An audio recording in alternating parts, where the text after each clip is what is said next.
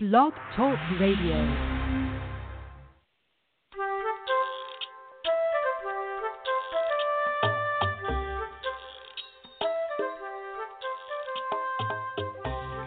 Hello, I'm Laura Mize, pediatric speech-language pathologist, and welcome to Teach Me to Talk, the podcast. Today we're continuing our series, the 11 skills toddlers use before words emerge, and we're all the way up to number 9, which is teaching a child how to imitate others. Now, when I first talk about this with parents, many times they think that I'm meaning the obvious, or meaning something they've already tried. And so certainly when a parent brings a child to us as an early intervention professional, so as a speech-language pathologist like me, or an early interventionist, some other discipline, and when you have a late talker, every single parent of a late talker has tried looking at their child and saying, say cookie, say mama, tell me baba.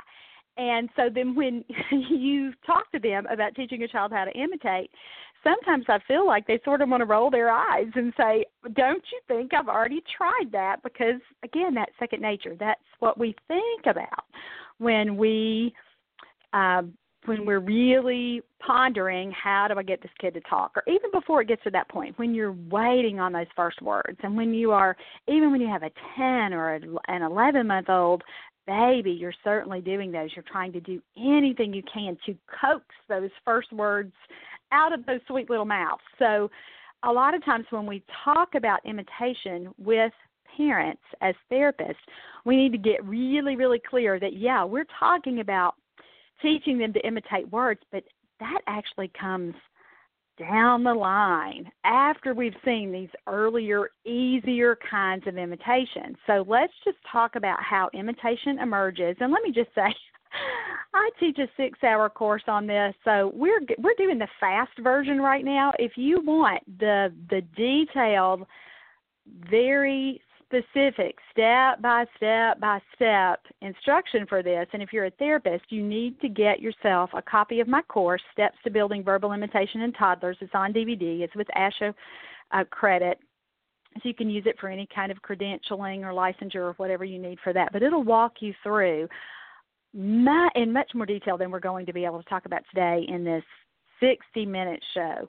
But there's actually, again, that super resource for therapists. If you're a parent and, again, you're feeling like, okay, I like this hour to get me started, which, by the way, is enough for most parents. They aren't as let's see, how can I say it nicely? They aren't as picky as therapists should be about making sure that we nail this information and understand every single little step and level in this hierarchy of teaching imitation. So for most parents, this will be enough. But even if you're a parent and you're thinking, I wish I had some more ideas here, my book, Building Verbal Imitation in Toddlers, will explain all of this in much more detail if you feel like you need it. But for the down and dirty 1-hour version, let's get going talking about how we teach a child to imitate. And again, learning how to say words comes well after these other easier, earlier kinds of imitation are established. So what do we start with? We first start with teaching a child how to copy actions. Now, we can have a kid copy actions with objects, actions with their own little body. So let's just start with actions with objects, because that's usually what we teach first, although sometimes we may see actions with bodies come first. And again, this can be a little bit individualized, but let's just, for the general discussion here, go with actions and objects. So what am I talking about? I'm talking about you show a child how to do something with an item, and then you give him an opportunity to copy you. So let's just take some examples from play, which is always a good idea to start with play when we're teaching a toddler anything and everything, and play is developmentally appropriate.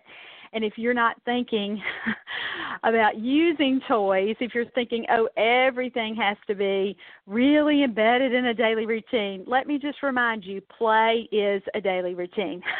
Play should be a major portion of every toddler's life, whether they're a late-talking toddler or a typically developing toddler. So let's start with examples from play. So let's just take a common toy like a ball.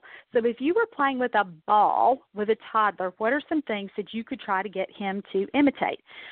Certainly when I ask a parent this, and when we're talking just, and I'm just talking with them and we're discussing imitation, and I'm saying let's just talk through some common examples before we try to do some of this, of course the parent's going to say something like, well, we can throw it, we can kick it. Those kinds of things are fantastic, but actually you can go even easier than that. And you always want to think easy, easy, easy at the very beginning. And again, why do we think about easy? It's to facilitate success. So you always want to think, let me start with where I think I can get the most cooperation or the most participation or the most likely that this child will do it. And again, with a ball, certainly most toddlers who see a ball are going to pick it up and throw it anyway. So sometimes when we use something like that, again, we do want to start with the obvious, but you're not quite sure, did he throw that ball because I threw the ball first, or did he throw that ball because that's what he would have done anyway, regardless had he seen me do it initially. So I start with something like patting the ball. So just a little, with your open hand there to pat the ball, or even something sillier like kiss the ball. That's kind of fun for toddlers, and they think that's usually hysterical if they are tuned into you and have that little spark of humor emerging. They think that's kind of funny. So anything easy like that. It might even be something like putting the ball on your head or on your knee. And again, you may start with things like throwing and kicking just to get the toddler engaged and involved and wanting to be with you and wanting to do what you do, so that he's not running off to do something that's more fun and more entertaining to capture his little attention span. You can start with those things, but if you'll do things like patting, putting it on your head, putting the ball behind your back, something that's a little bit unexpected, then you really, really know that imitation is emerging. So that's our first thing. Show a child how to complete actions with an object. So we've talked about a toy. Let's talk about, though, how we do it in daily routines, because don't get me wrong with what I said earlier.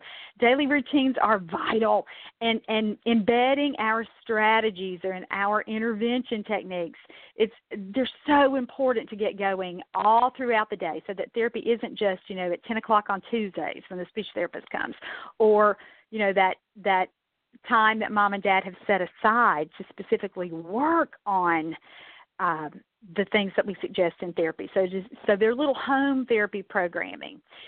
It's really, really, really important, in addition to that children have many, many, many opportunities to practice throughout the day. So really saying we're only going to embed things in daily routines, that's great, and the kid gets it all day long, hopefully every day, but you also need those set-aside times too. So that's why you can't really do one or the other. You have to do both.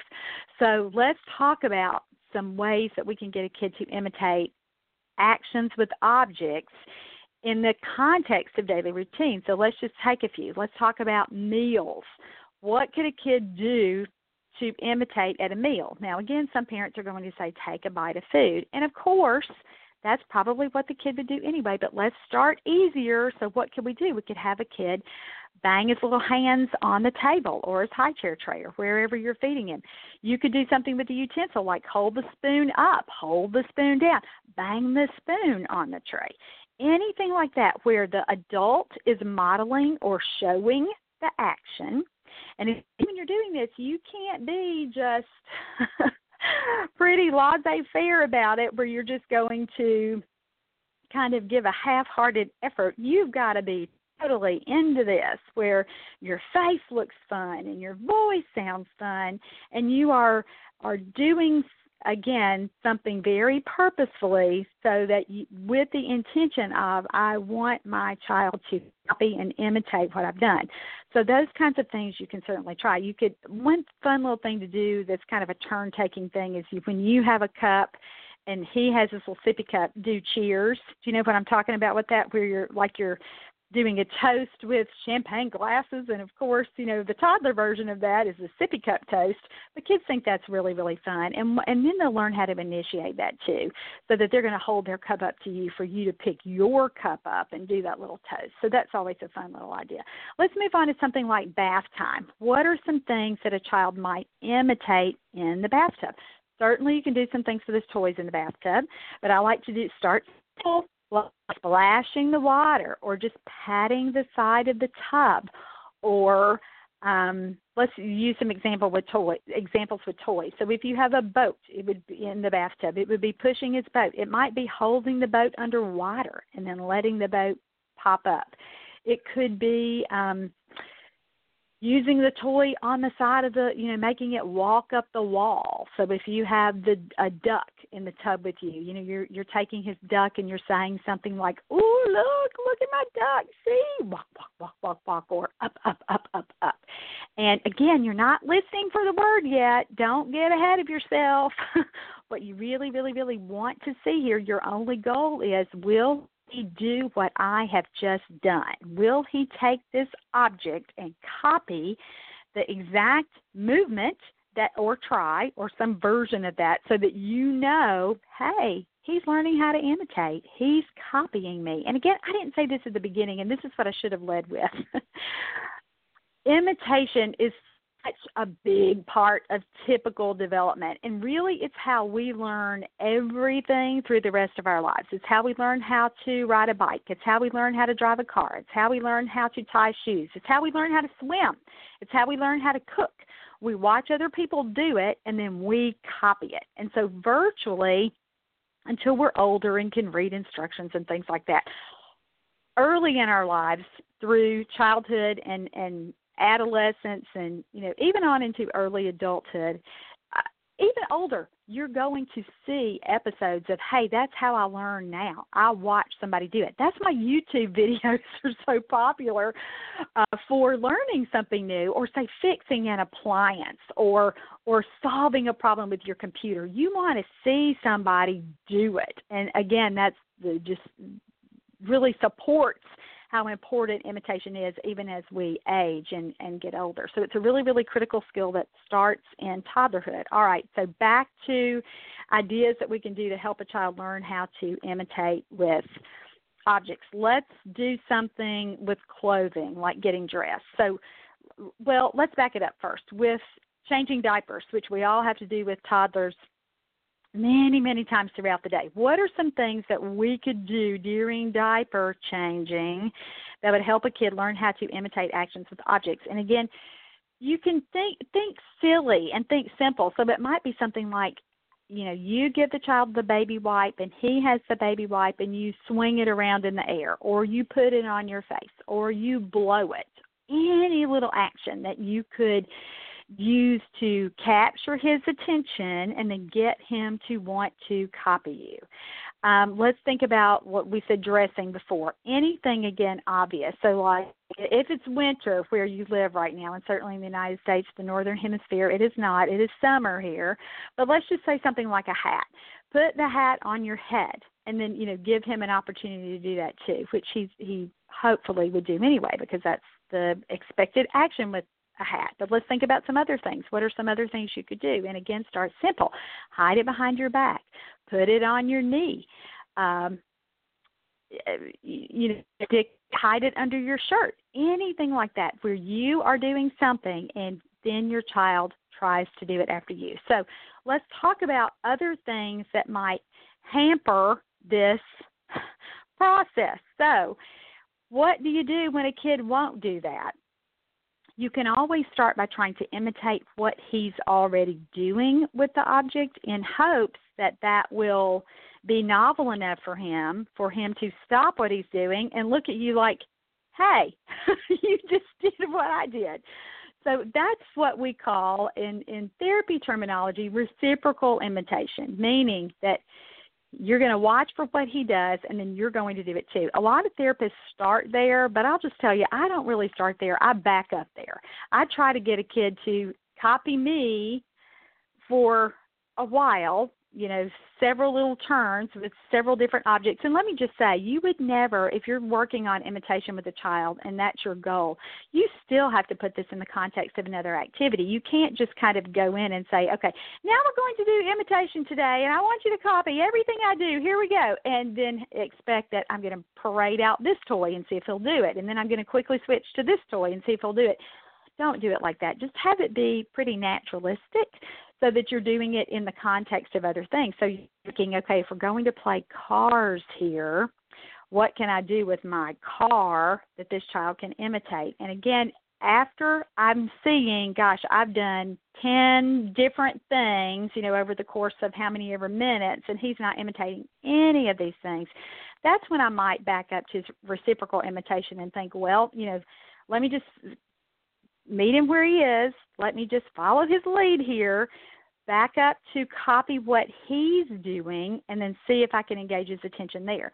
If you're getting nowhere with that, I really always then go to hand over hand, meaning I do what I'm first showing him with the toy what I'm doing. And again, it looks like play. If my intention here with the cars is that we're going to bang two cars together, we're setting up a crash, I would do that several times. If he's not doing it, then I would reach over and take his little hand, put it on the car, and have him crash the car. Some kids really don't process even if it looks like they're watching you, they still sometimes can't make the connection with, oh, I can do that too, until we help them and until we show them how to do it. So don't be reluctant to do the hand-over-hand thing. And if you've tried to get a kid, get imitation going, again, for the better part of a session and you haven't tried hand over hand, immediately go to that. And I wouldn't even probably wait for half a session to do it. I would give him some time to see if he can do it on his own. And then if he can't, I know, man, I've got to provide some hand over hand assistance here. And again, for parents, if that's a new term for you, it's just making your kid do it or helping your kid do it. And we certainly do that all day long with other kinds of activities we do with our children, when we're trying to get them dressed. If they don't put their leg in their pants, what do? We do it for them. We take their leg and put it in. And so this is the same extension of that very natural parenting technique that we all use. And so again, that hand over hand or helping them know how to do it can go a long way with learning how to imitate actions with objects. All right, so let's move along here. What do you do next? What's that next little step? If you have a kid that's imitating pretty well in play, what's next?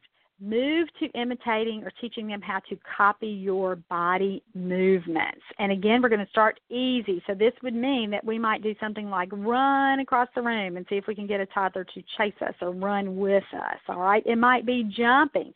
You can jump in place, or if you have a trampoline or if you're a parent and you want to jump on the bed with your child, fantastic way to get him to imitate body movements. Marching is a really fun one that toddlers like to do. And again, you want to start with gross motor body movements. And for parents listening, if that's a new term, big body movements, something that a kid can do with their whole body. Then you want to make it a little more refined, so something with their hands. So clapping, you might even do swinging your arms as you're marching, any other little thing that they're still doing that's a body movement. Once a child gets pretty good at imitating the gross motor kinds of things, and again, think about kicking, think about, stretching their arms way up to get something, or if you've just kind of devised a little game with that, then you want to make it more refined to move on to something like hand motions in a song. So we've already mentioned clapping. So something like, if you're happy and you know it, clap your hands. And you can certainly use that little song. If you're happy and you know it, stomp your feet. If you're happy and you know it, pat your head or pat your belly. Blow kisses, anything like that. Again, that would be a simple hand motion for a child to do. And remember, when we're taking the pressure off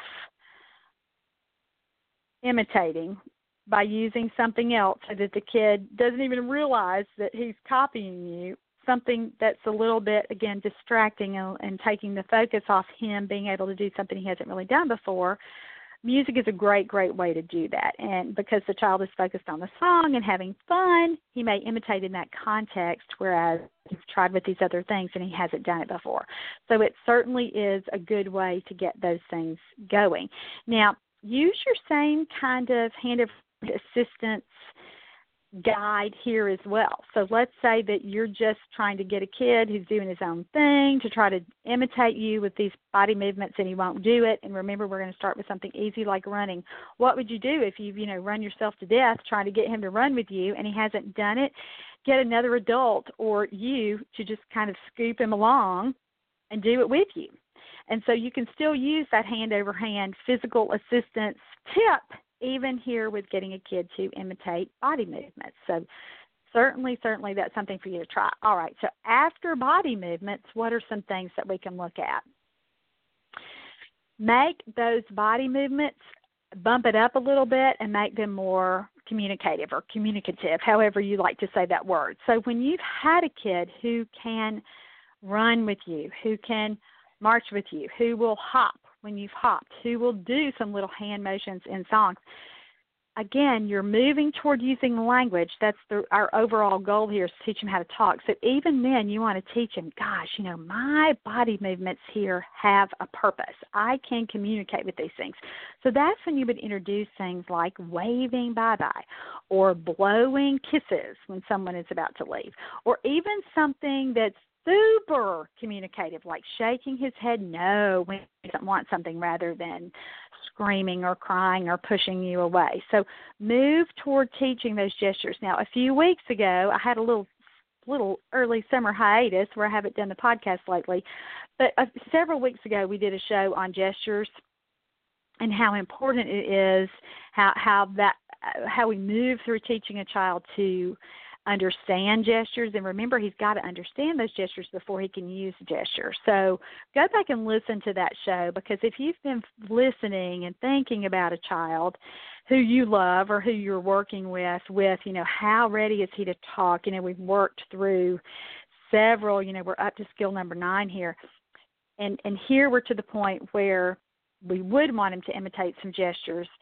But listen, guys, if he's not understanding the gestures, you're going to get nowhere with this. So back up, as I always like to say, and you back up first and listen to that show about gestures to make sure that he understands this.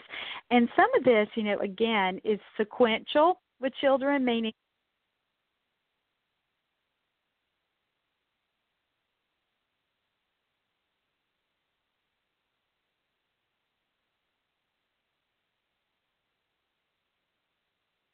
here, it is show number 284, so understanding gestures.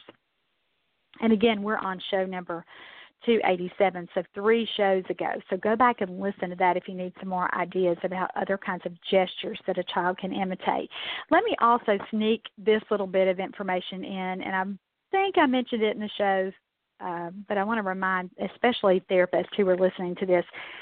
Amy Weatherby, who's a professor at Florida State University and is a speech-language pathologist, has done some great work with gestures, and some of her newer information is that she shares with parents and kind of her public awareness campaigns that they run through the First Words Project really talks about that typically developing toddlers have 16 gestures by 16 months. And so for those of us who work in early intervention, we talk about gestures and how important they are and how we know that gestures precede words in typical development, and we talk about it and we talk about it and we talk about it. But still, when we hear a statistic or a recommendation and we realize that typically developing toddlers are using 16 different gestures by 16 months, that's still a little bit shocking for some of us sometimes, because it's just a big, fat reminder of how easily these skills emerge in children with typically developing systems and skills.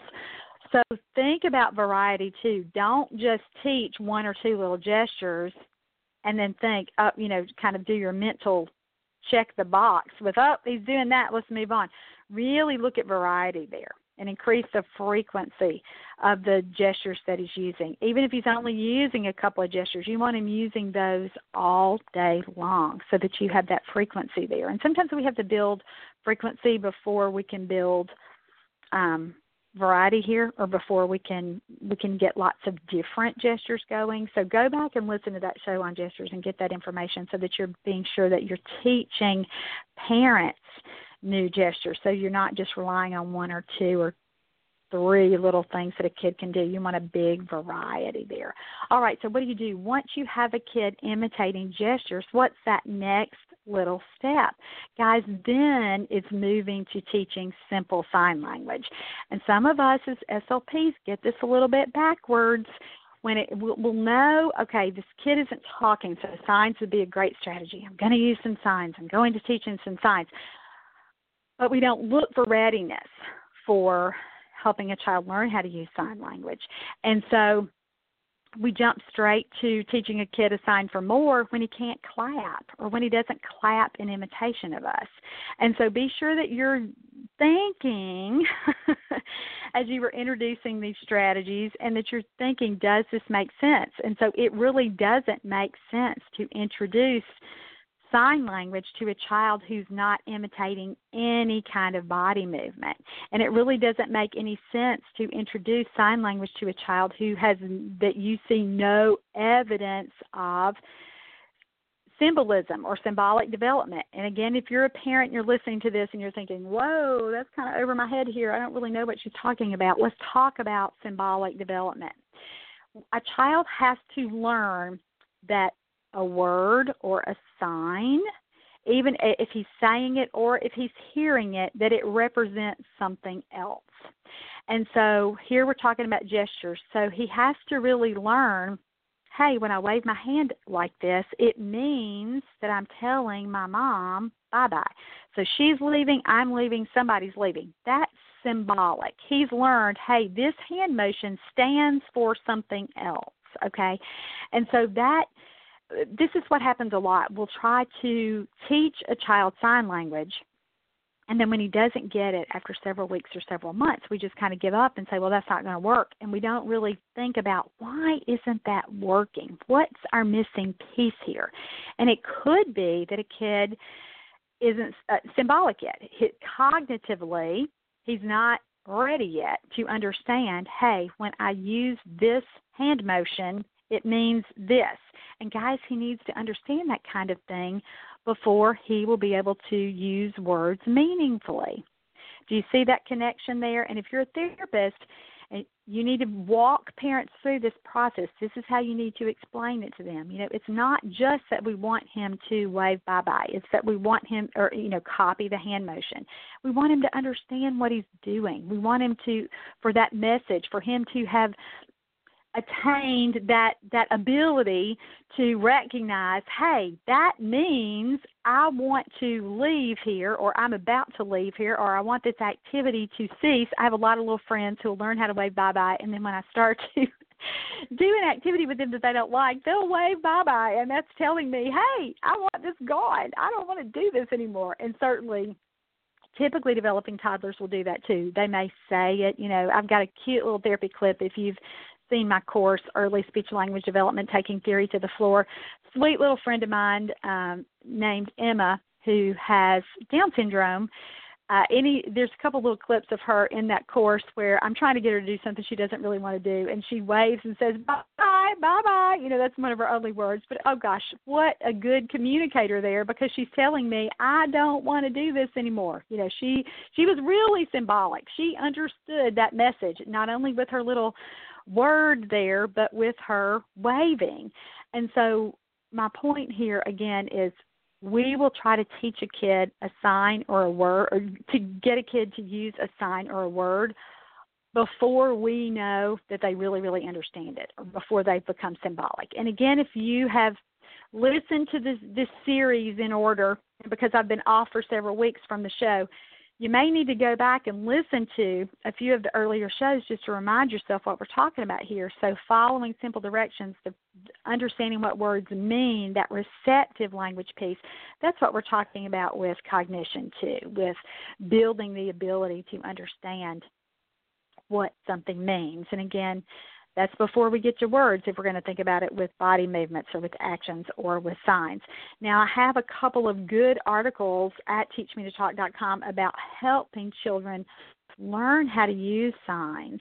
And we have to remember that we should pick signs that are meaningful for children. And there's a lot of controversy in the field of speech-language pathology and early childhood development in general about teaching signs that are very general, like more or please, signs that can be used in multiple contexts throughout the day. Some therapists believe, no, we have to teach, really specific signs, really concrete labels for things, and we should avoid those words that become, or signs that become overgeneralized, meaning that a kid only uses the sign more and he uses it for everything all day long and he doesn't move on beyond that. He gets really, really stuck. All new talkers generalize like that. So if we're thinking about correlating signing with talking, and I know I've probably said this on the show before, but let me just remind you of it. Anytime a new talker has learned the word ball, he may call everything that's round ball. And again, we don't look at that as, oh, there's a big problem with this. We better not, teach the word ball because he might use it for apple and he might use it for,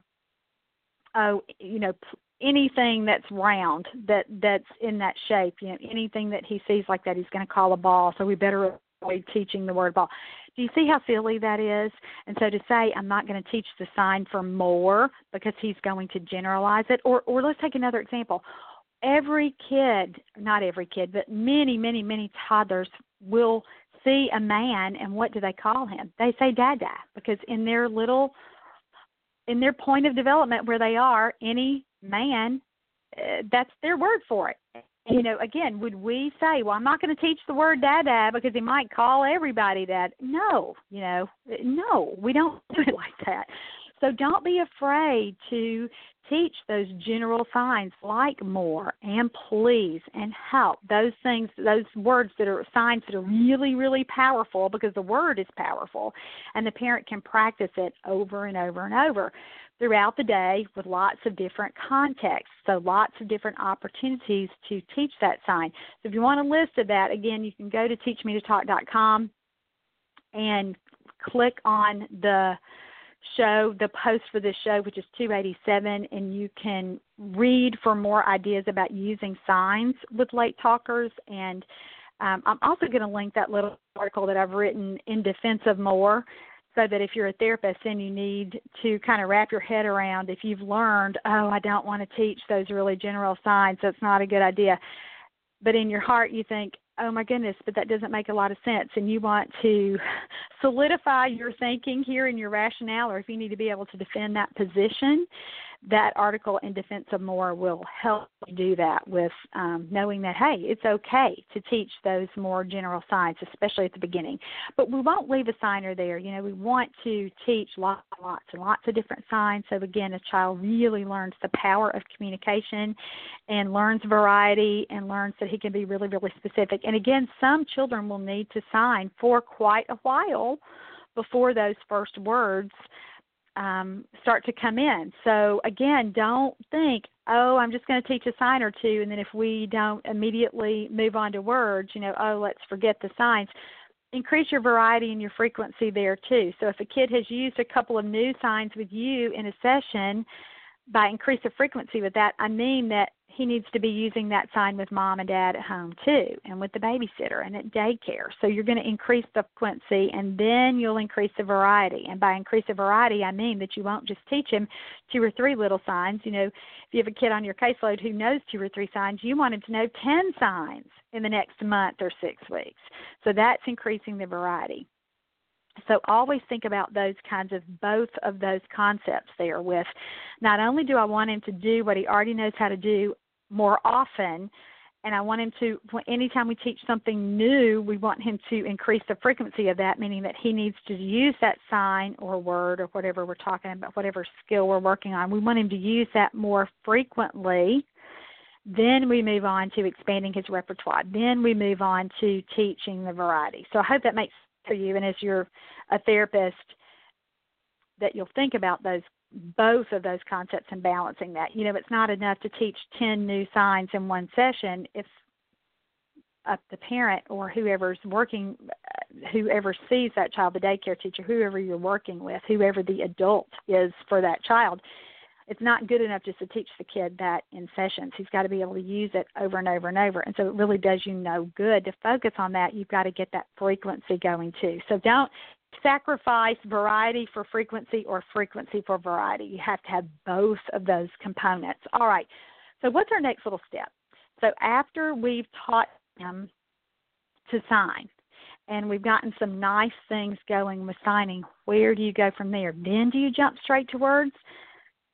No, not for most late talkers. Now, let's just contrast this with typical development. So many of these skills with the typically developing toddler are coming in all at the same time.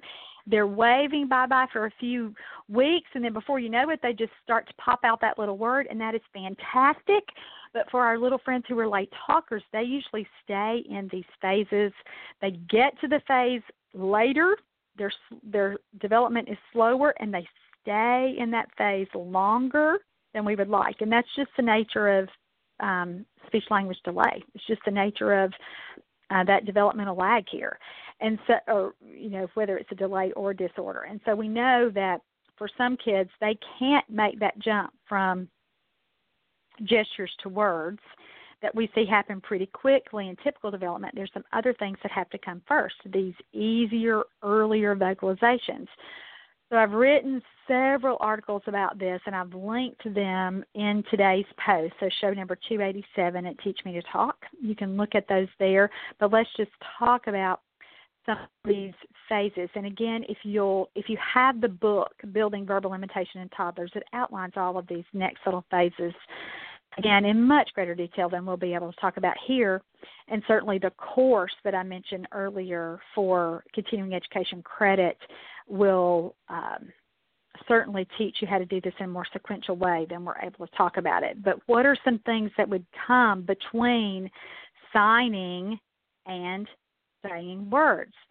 Lots of children will need those little play sounds to come in first. And so what do I mean by play sounds? These would be, let's think about in typical development, when a baby who's 8 or 9 months old, and maybe a little bit earlier, but certainly within that range, learns how to copy you when you're fake coughing. Do you remember that? If you're a mom, if you're a therapist and a mom, and remember when your baby learned how to fake cough, that little and how fun that was with that imitating, that little game, that little turn-taking game that you would play with that. And let me just say this, I didn't say this earlier, and I should have too. The main reason, or one of the benefits of teaching a child how to imitate like this, is we're really setting the stage for conversation. And what do I mean by that? It means turn-taking. It means I talk, you talk, I talk, you talk, I talk, you talk, okay? And so, again, even before kids get to that word phase, we want them to have that reciprocity. And we've certainly talked about this skill as we progress through this series. And remember, reciprocity does mean turn-taking, that back and forth. And so it's really, really important that we get that going, that we establish that process before we get to words. So before a kid would be conversational, got to make sure that he understands that turn-taking piece or that reciprocity piece. And so that's, again, one of the functions and one of the reasons that we teach imitation and that we spend so much time on it and that it's so important. It's because we want to get him to get that idea early on with we take turns as we communicate. You're the talker sometimes and you're the listener other times. Mom talks, I listen, I talk, mom listens. And so, again, that's another important concept. And if you're a therapist, you need to be talking about that with parents because that's not something that they may naturally think about. All right, so back to easier, earlier vocalization. So what are some other little play sounds that we can do here?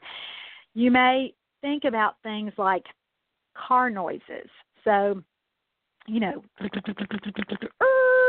any of those little fun sound effect kinds of things. Dads are usually so great when we're talking about working with the child at this level. And again, you want to be purposeful with this. So this is what you're listening for. This is what, as a parent, you are modeling. You are saying for a child so that he can begin to imitate you, so that he can start to try to do some of these sounds. And again, this is not something that you can just be really flat with or have a flat affect with. You have to really play. You have to really make this look and sound pretty fun. You've got to make your face exciting, and your eyes are going to be bigger, and you'll be smiling, and you're doing everything you can to get the kid to pay attention to you so that he can eventually imitate what little sound you're trying to make here.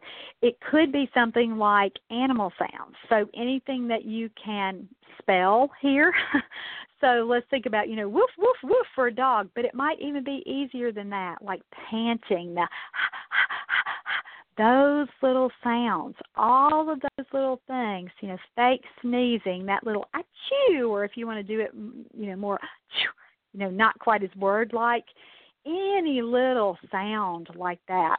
I've got a cute little article at Teach Me to Talk called Let's Make Some Noise, Eliciting Play Sounds with Toddlers. So you've got some great suggestions there. It could be after a kid has taken a drink from his cup that you do a big dads like to teach that one too. So that certainly is a great start. And for so many kids who are not developmentally ready to imitate words, this is where you'll get the most success. And so this is where I start with lots and lots of kids that I see that are just straight late talkers. And by that I mean that they don't have difficulty with receptive language, they don't have difficulty with social interaction, their cognitive skills are moving right along. This is just an expressive problem.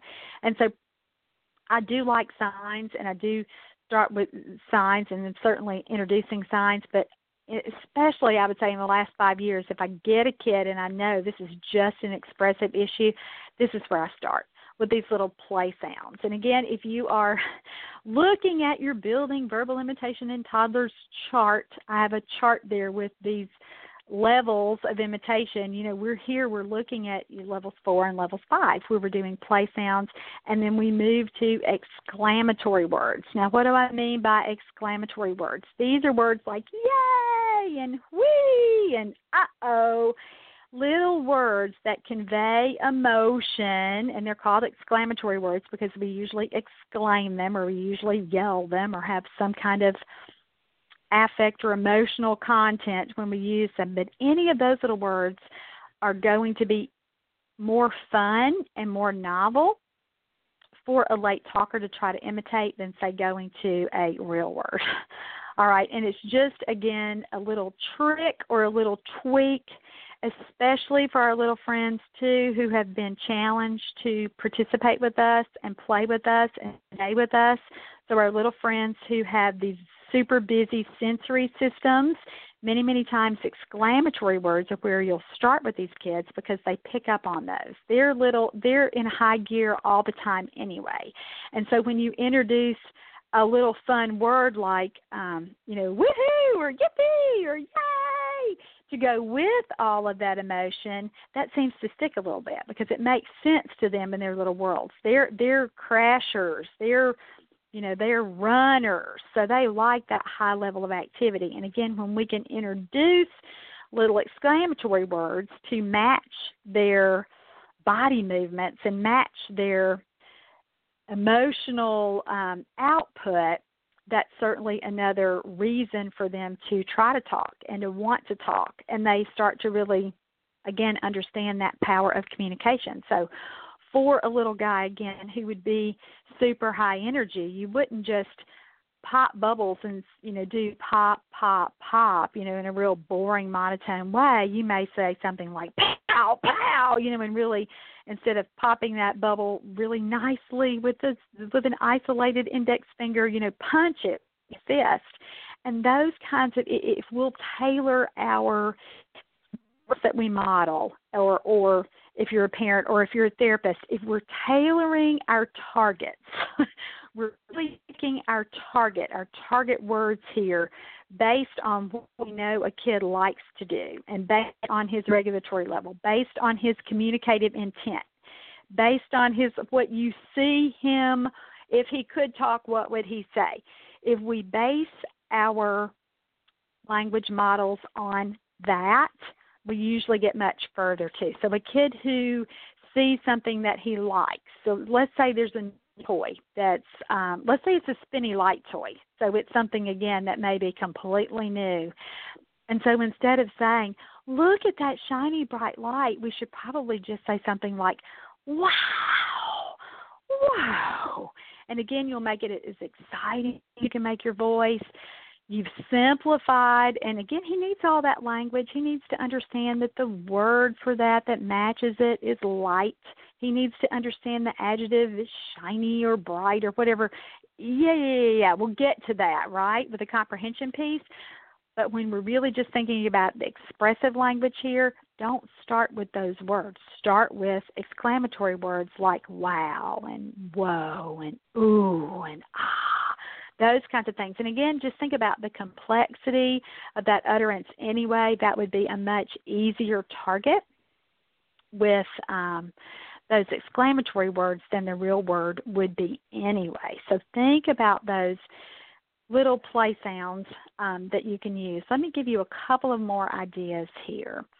We've already talked about animal sounds, and again, for kids who like to play with animals or read little books about animals or who have animal puzzles or who see animals on a regular basis, those are going to be fun ones to do too, because again, when we have a prop, so like a toy that we're playing with, it's just like we talked about a minute ago with music. When you can take the focus off, I want you to talk with your mouth, and the focus is on, oh, look at this cow that we're playing with, or this cow in the book, or this cow that we're seeing as we drive by in the country.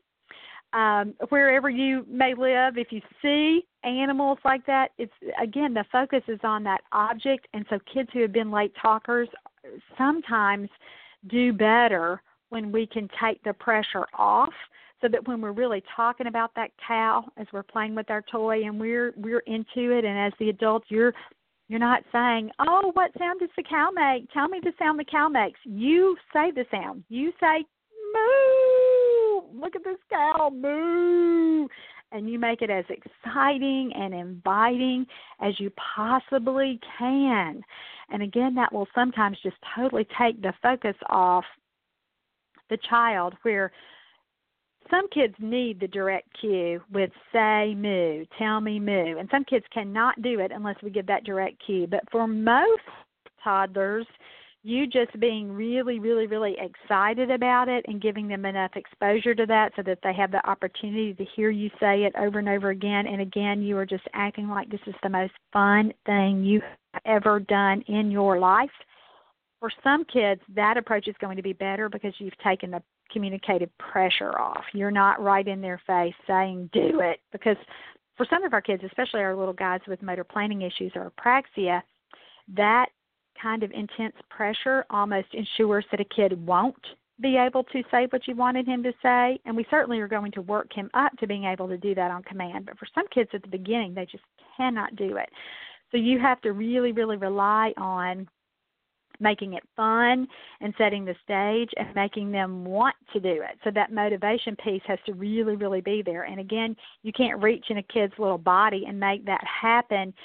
It's external for you. You've got to make it fun enough and exciting enough for a kid to want to do that. And for some parents, just changing that feature alone, really getting down on the floor with your child, really being super focused, thinking, okay, I'm not going to check my phone. I'm not going to, have TV on in the background. I'm not going to think about what I'm cooking for dinner after this. I'm just going to focus on playing. I'm going to be really present in this moment, and I'm going to focus on having a good time. I'm going to focus on sounding fun and looking fun and really being here with my kids. Sometimes just that shift in how a parent will play with the child and really get that time piece going so that it's not just 30 seconds here and 2 minutes here, so that a parent is saying, hey, I'm going to sit on this floor for 30 minutes and I'm not going to do anything else, and I'm going to play and I'm going to have a good time and I'm going to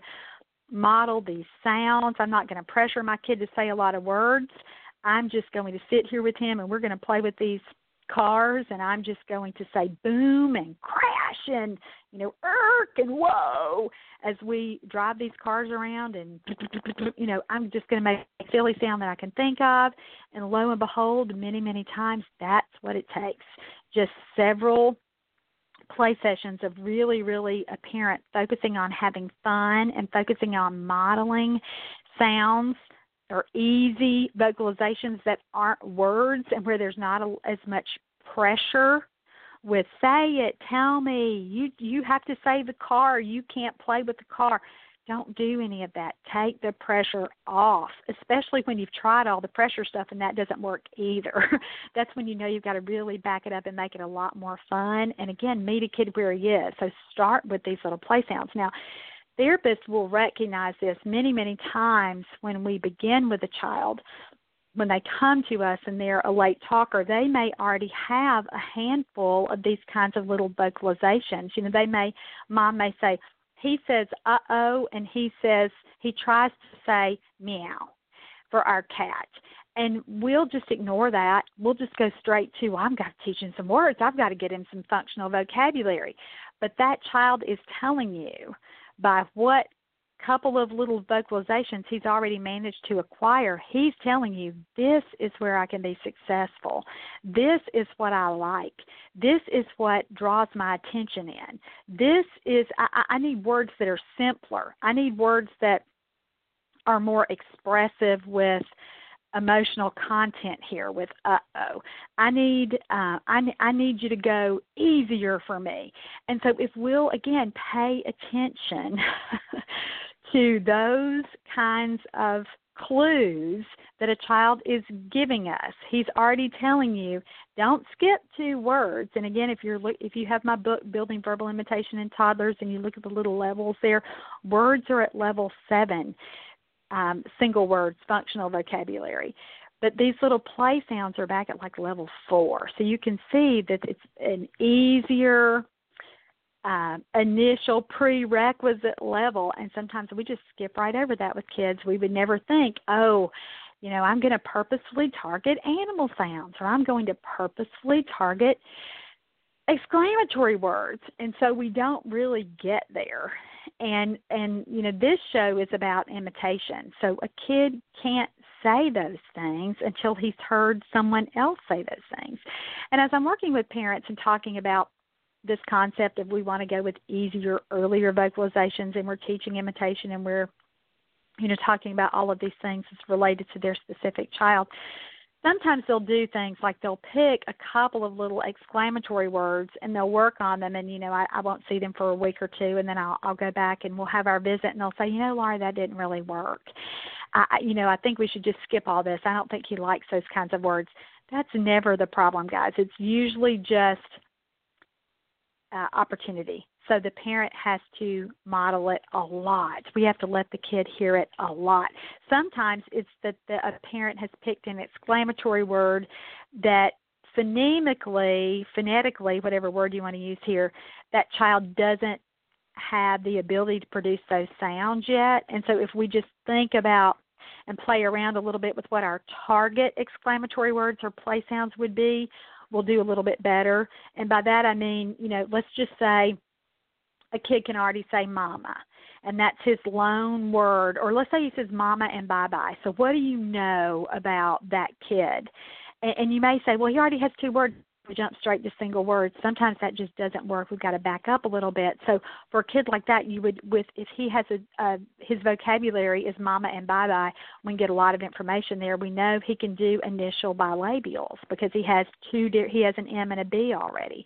So then you would think, well, okay, if I'm thinking I need to take what I know about this kid, I'm going to back up. I'm going to get some play sounds going first, some easier, earlier vocalization. So let me think of any kind of fun little sound that I can do with some bilabials. And again, if you're a parent listening to this, I've kind of lapsed off into speech pathology land here using those words. But bilabial means a sound that you produce with both your lips. So think about it like M. How do we do that? We put our lips together. Or B, our lips are together, but they pop a little bit with B for B. So we would think, oh, what other little fun sounds would start with an M or a B? And just so you know, P is also in there because P is the same sound as B, really, except we don't turn our voices on, so it's not vocalized. So you would think, okay, I want to teach him any little fun, crazy sound that we can make him play, or even to be a little bit more expressive in daily routines that starts with an M, a B, or a P. So you could do, you know, for when he's eating a cookie, or you could do, you know, moo, like we've already talked about for the for the cow, or meow, like we talked about for a cat. So think about those things. Match the sounds that you hear him say in other either little words that he's already managed to acquire, or just in his babbling or vocal play, when you hear a little sound that he can do, automatically think, what can I do? What can I shape that into? What can I turn that into? What's similar enough? And if you'll go back, instead of trying to match it with single words, start earlier, so match those existing sounds in his repertoire with play sounds. And again, you've got go look at the article at teachmetotalk.com, show number 287, and you'll see some links to some other posts that will help give you some ideas there. One other thing here that we're going to talk about in the next couple of weeks, and it may be in the next show actually, where we'll talk about verbal routines and how verbal routines can really help a kid start to move toward that single word level, but the word is highly tied to context. It's dependent on context. And so we'll get there. I don't want to jump ahead here, but a lot of kids even need that step before they're able to really produce single words in imitation or on command. We have to, there's another little in-between step between the play words that we've talked about today, the exclamatory words, and then before we get to single words. The point of today's show, though, is just to think about how important teaching imitation is and to really give us ways to target imitation and not just at the single word level. So let's kind of recap what we've done. First, we taught a child to imitate actions with objects. Then we bumped him up to body movement, so imitating our body movements. Then when he could do that, we made it a little more complex with body movements that really communicate, so with gestures and simple sign language. Then we moved on to play words, so those little play sounds that we talked about, fake sneezing, burping, like a little what, again, kind of a pretend little noise there, animal sounds, car noises, exclamatory words. That's kind of what we ended with. So I hope that this has given you some new ideas so that you can think about teaching a child to imitate, and especially when we've tried imitation with our little friends who aren't saying words on command. This is something we need to think about. This is something we need to work on. So I hope that's given you some new information. That's all for today. I hope you'll join me next week. I'll talk to you then. Bye-bye.